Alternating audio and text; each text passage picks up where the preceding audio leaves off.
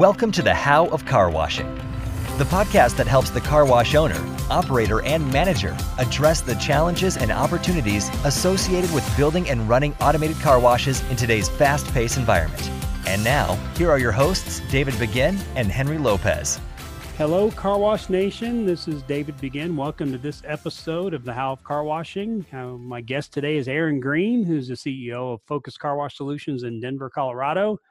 Aaron's been a good friend of mine for over a decade, I think, at this point. We started in the car wash business back in the mid-2000s and became fast friends. And we've talked a lot about things that are happening in the car wash industry. And it's always fun to talk to Aaron because he gives things a lot of detailed thought, and he's always challenging my thinking. But he's now currently CEO of Focus Car Wash Solutions, which is a provider of equipment and services of car washing supplies in Denver. Aaron, thanks for joining me. Thanks for having me, David. Yeah.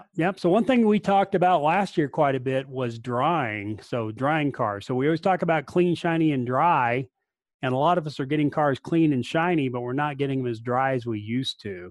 So again, I like to kind of talk about where have we come from. So we're seeing some mega trends in the car wash industry that is kind of creating some challenges for car wash operators to really get a dry car. And so can you discuss what's happening that's creating that challenge? You know, I think one challenge that has taken place, we're building shorter tunnels and increasing volume rate. Your first two sites were 150-foot tunnels? Yeah. And your last one is 120? Yeah, it's almost like 100, 110. Yeah. So, you know, with the belt technology, with the increased cost of land, with all, land availability, all of these things have led to smaller, shorter tunnels, all while volume is increasing. So we're trying to run faster in a shorter space. Right. And I think that has created some issues and the amount of time and drip space and some of the areas that we talk about for drying a car, and then the style of car. Okay. So a couple of things. So let's go back in the Wayback Machine 20 years ago. You know, one thing that our friend Ryan had told me is that, you now have probably 2 to 3 times the amount of equipment in a tunnel than you did 20 years ago.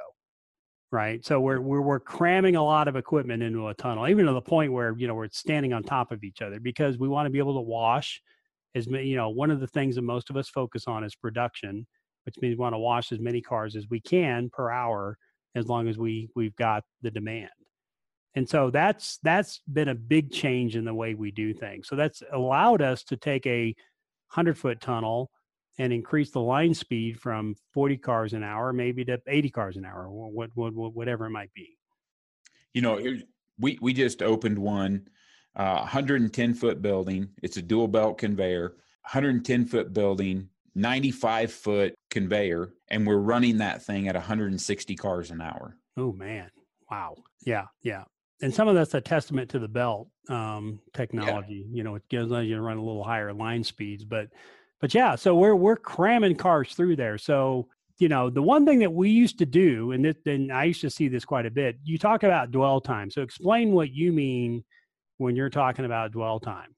Well, there's dwell time, and then there's drip space in a car wash. So dwell time is the amount of time that a chemical sits on a car before we really start the wash process, before we start the agitation, before we start the brushes hitting it. And so we've shortened that space because we're trying to get more equipment in. And then we've shortened because we're putting more equipment in. There used to be, from your last rinse arch to your first dryer, we called that the drip space. And that was the amount of time that a car spent with nothing happening to it, where it could shed its own water. And we've essentially taken that down to, it used to be 10 years ago, 12 years ago, 15, 18 feet was kind of the minimum accepted space in that department. Okay. We're down to 5 feet. We're down to 3 feet. Right. And so, we've got to do some things chemistry wise to do that. But the cars are wetter entering the dryers. than they ever were before. Right. Right. And so some things we try to do, right? So one thing we try to compensate is more dryers. So I've seen, we've been a big increase in the number of dryers that we used now. So you might have had 5 dryers back in the old days, and now you're talking almost 15 dryers in some cases. And yeah, so there used to be a standard when I got into the industry in 2005. There was 2 standards. You needed 1 foot of conveyor for every car per hour you wanted to run. Right. So if you wanted to run 160 cars an hour, you needed a 160-foot long conveyor. With the belt technology, that kind of number is out the window. The other one was you needed 1 horsepower of drying for every car per hour you were going to run. Okay. So, I think that number still relatively holds true. One of the first things that people want to do, and when you see people ask questions about drying, I'm not getting my car as dry.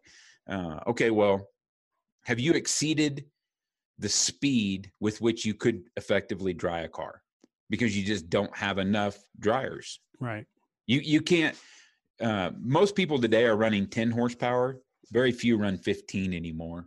So they're running multiple 10s, and as opposed to maybe in the older days they ran fewer 15 horsepower motor. Yeah, most of the old dryers were 15 horse, right? And so you'd have, 5 of those, and I think that's one of the things that people don't look at, right, is what your horsepower. But over the course of years, I think manufacturers have found out that the amount of CFMs, or however you measure that, right, is not significantly more in a 15 horse. Okay. But the cost is. So we've gone to mostly 10 horsepower dryers in today's world. Okay. But it's not an easy trade. You can't just say, well, I had 5 and I put 5 new ones in, I replaced the 5 and it's worse. Well, there is some drop, but you still have to pay attention. If you're running 70 horsepower of drying and you're trying to run 130 cars an hour, you're just not moving enough air at that speed, right, to effectively dry a car. Yeah. So some of that's incumbent on when you do your car wash design, making sure you give yourself enough room for the number of arches. Yep. And enough arches, room electrically. Yeah. And you've got it set up so that you're thinking about drying, you're putting drying on the forefront of that. So we've seen some big improvements in chemistry probably in the last 10 years. So walk us through what has to happen in the tunnel from a chemistry perspective to get the car ready for drying. And I think this is something a lot of, some people don't consider as much is, depending on your chemistry mix, you want to give yourself every chance to get that car dry at the end of the tunnel. Yeah. So I'm not a chemist, but in simple terms, it's this, you want an alkaline or a high pH at the beginning to break the bond of some of these road grime and bugs and things like that. Right. And then a high pH or an alkaline or a neutral would be something like a dishwashing soap. And if you go and you're washing your hands, and you'll find that your hands in your sink are probably fairly difficult to rinse. If you've ever noticed that, it's kind of slimy. Mm-hmm. So you want to start there, but then you've got to break that and get it to a surface that is easier to rinse, which is a low pH or an acidic. And so you want to lower the pH of the cars it goes through. And then you want to try to remove as much water and get it to start shedding its water. And there's these drying agents and these surfactants that bind these water molecules up to shed the water, and then it enters into the drying system. Okay. So the drying agent, has that gotten better over time? Has anything changed with drying agent? Significantly better. Yeah.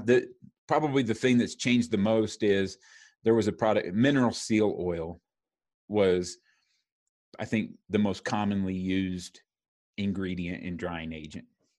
And we've gotten into some greener products that are more reclaim friendly and city friendly. And so we're able to dry a little bit better that way. Okay. And describe again, what's the purpose of a drying agent? What does it do to the water?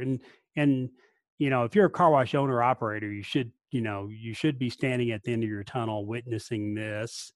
But if you're new to the industry, can you just explain real quickly what would be, what are you looking for?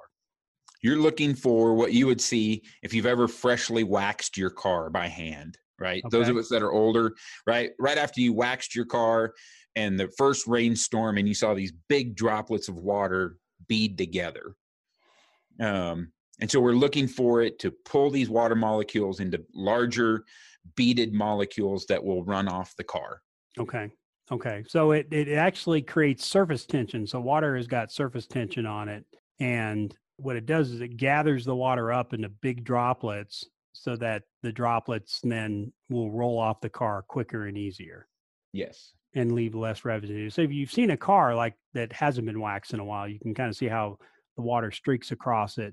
It's not gathering up, it's trying to dissipate. And it's much more difficult to deal with smaller water droplets than it is larger water droplets. Yes. So that's kind of what you're looking for. And so, if you're a manager or you're an owner, I really encourage, this is what I, have talked about in subsequent podcasts, but it's really important that your managers and your team members stand at the end of the tunnel and watch the product that's being produced. And one of the things you want to check is, are we getting enough drying agent on the car? Is the chemistry correct throughout the tunnel so that when the car is finally hitting the blowers, I'm seeing the vast majority of that water roll off. Yeah, and when it hits the blowers, a car that is not properly entered into the drying area, you'll see the water kind of move in sheets. It just kind of flattens out on the car. Right. Whereas if you've done all of these other things and your car is ready to be dried, you'll see the water just almost explode, right? These droplets just explode and move freely on the surface of the car. Yeah, it looks like it really wants to get off the car. Yeah. That's the way I would describe it when it's working well, is it can't wait to get off the car. Yeah. Where if it's cheating, it's like it wants to kind of hang around for a while. Yeah. So, yeah. This episode of The How of Car Washing is sponsored by Focused Car Wash Solutions. Focused Car Wash Solutions is your complete guide to having a successful business in the car wash industry. Whether you are a new investor or a seasoned operator looking to make improvements, the experienced team at Focus can help you every step of the way. For more information, please go to focusedcarwash.com. So the one thing I think that is important that you've kind of preached to me is if people that continually struggle with drying cars, if they've got their speed down correctly, if they've got the right number of blowers, and they've got their chemistry correctly, the fourth thing that's probably the most difficult is blower placement. And you seem to have some real strong opinions on how to have blower placement, because you could have all the blowers in the world and still end up with a wet car coming out. So you've got some ideas and some secrets on maybe how to address that. Well, for me, it comes down to, are your air patterns conflicting and fighting one another? And are you continuously trying to move water back to an area or back to a surface that you've already tried to dry? And so, you could do this experiment at home with your wife's blow dryers, right? Take them and put some water on your countertop and take the dryers and place them at the same angle, and the water will just sit in the middle and just move back and forth. Take one of those hair dryers and just move it a couple of inches one direction, and you've changed the air pattern on the surface, and now the water molecules can move. Yes. So when you pull a car out of a tunnel, what's indicative that you realize that you're seeing these air patterns fight each other? I call it the skunk stripe, and probably most car washers are familiar with it. You get a line down the center of your vehicle that is water molecules, and they've joined together, and your dryers have dried the outside, maybe dried the edges, but you have a center line straight down the middle of your vehicle, right up the windshield, going over the top of the car. Okay. And so when you see a line, and it may be in the center, it may be slightly cheated to the driver's side or the passenger side, right? depending on the width of the vehicle. But if you see a line, then you have an air conflicting problem. And Okay. so the standard practice, and everybody wants to, the way a blower is set up is it pulls from one side and exhausts out the bottom. And everybody wants to pull clean air. They want to pull from the exit side of the tunnel so that they're pulling clean air, or air that is cooler because it's maybe coming from outside, but also the water vapor is not is in the air as much. If you turn that blower around and you're pulling from the wash side, you could be pulling in wet air. So everybody wants to pull clean air, but that puts your exhaust on the same side of every arch. And this is where I start to develop a strong opinion. I think it's less important to pull from clean air. I think it's more important to disrupt or change the air pattern and with the exhaust location. And even moving it 6-8 inches makes all the difference in the drying of a car. Okay. So you've done some interesting things. So you'll talk about clean air versus air that's not clean, right? So if we're trying to suck clean air, we typically would point those intakes, I guess. Yep. Blower intakes, you'd point them toward the exit to try to pull in the air from the outside. But you'll actually flip blowers sometimes and pull air, so you can get a little different. You can kind of offset that blower shaft. What do you call the end of the blower? The exhaust, right? Okay, exhaust. Whatever. Yeah. There's two things. So my philosophy is I want to move air from the center out and from the top down. And so I want my dryers in as tight a V early on as I can get them, in a reverse V. So I want the open end of the V facing the exit of the car wash. So I want as tight a V as I can get. Now, if I put all of my dryers and if I put the intake all on the same side of the arch, the housing itself moves my exhaust further away from each other. Okay. If I turn one direction, and then now the motors are lining up, and the housing is not affecting me as much, and the motors are smaller, so I can get a tighter V pattern early on, so that I can get that water to move from the center of the car to the outside of the car. Okay. And then I want to start pushing that water down the side of the car. So I start moving my dryers out a little bit further. And then the last thing that I do is I want to push the water on down, and I want what I call a cleanup blower. Okay. And it's inevitable that you're going to get some water because of the shapes and sizes and heights of vehicles and the blowers.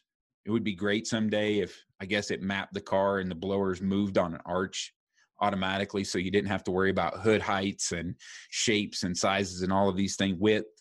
But you're going to get some water to move back to the center of the car. There's no way around it. And so I push the water down, and my last blower is its own blower, sometimes two, and it pulls from the exit side, it pulls from clean air, and it's the only thing on that side of the arch to dissipate that last little bit over the top of the hood.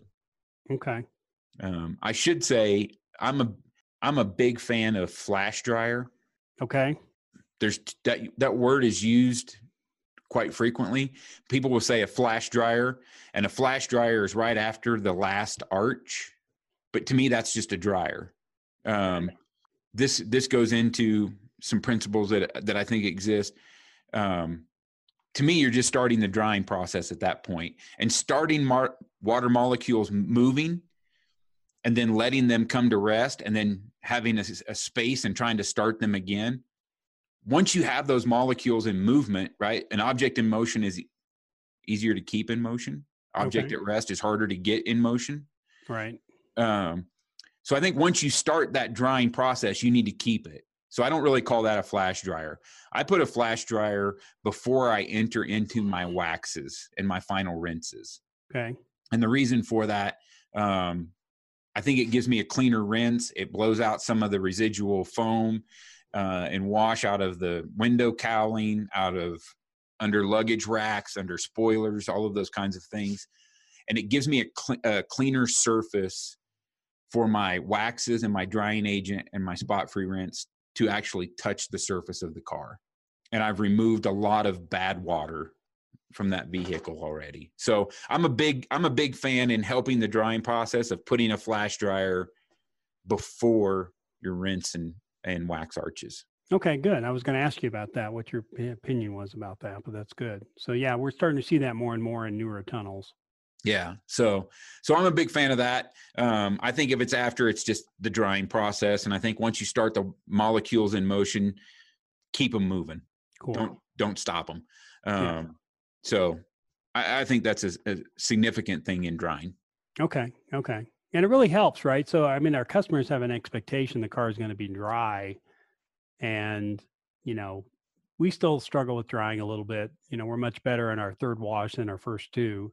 But, I think we talk about clean, shiny, and dry is an important part of that. And some people feel like their car isn't washed if it's not effectively dried. Yeah. I heard a story there's these drying huggers, the Buff and Shine. I don't know what all the names of them are, but you know what I'm talking about. Mm-hmm. And one of the companies I heard, they were asking people, they were moving dryers and they were switching them and this and putting in more and, drip space and increasing the drying agent, doing all of these things that you would historically do. And they thought they were producing the driest car that they had ever produced in their years of operation. And they asked customers, how did you think your car was dry? Well, it was still pretty wet. And they were like, what are you talking about? We've done all of these things. Well, I looked at my mirrors and my mirrors were still wet. So my car was wet. Oh, man. And, now you have a buff and dry to try to address those areas. But I think it's an interesting statement you make where, it's an important component and people will feel like their car didn't get clean if it didn't get dry. Right. And we have to, everybody's perception of what dry is different. Right. So it's something we got to focus on. We've got to get better at. And, as competition comes into the market, it's really important that we really produce a clean, shiny, and dry car. That third component of dry is important. Yeah. And, this is under the basic assumption. And these clean, shiny, and dry are circular and they stack upon each other. You can't get to dry if you can't get shiny, and you can't get to shiny if you can't get clean. That's a great point. Yeah, that's a great point. You're not going to produce a dry car if you're not doing the first two correctly. Right. And, so they stack on each other and they're circular, and that all three are together and they're intimately intertwined. Yeah. So don't assume that you have something wrong with your dryers, right? Start first with, are we clean? Have we done the right chemistry to get a clean car? Are we applying the right chemistry again to get shiny? And then worry about your drying. Right. Good point. Good information, Aaron. I appreciate this. I learn all the time when you and I visit, and I think this, drying, I think you've got a good, head around drying. I think you're one of the few people that really think about this and how you set it up. And, I've seen some great results of car washes that you've done and the results that are being produced. So if people want to hire you as a expert car wash dryer, where would they contact you? Well, you can find me on our website at www.focusedcarwash.com. Okay.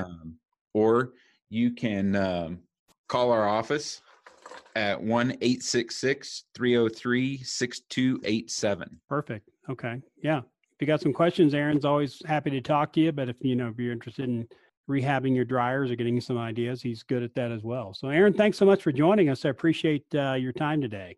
I appreciate it, David. Thanks for having me. So thanks for joining us on this episode of The How of Car Washing. We appreciate you listening. If you'd like to leave a comment on iTunes and Stitcher, we'd love to have your comments and give us some ideas on some future episodes. If you will, you can go to our website at thehowofcarwashing.com. Until next time, this is David Begin. Thanks for joining us, and we'll see you next time on The How of Car Washing. Thank you for listening to The How of Car Washing. For more information, links, and other resources, please visit thehowofcarwashing.com. and leave us a comment if you have a topic you would like discussed. Thanks for listening, and we look forward to having you next time on The How of Car Washing.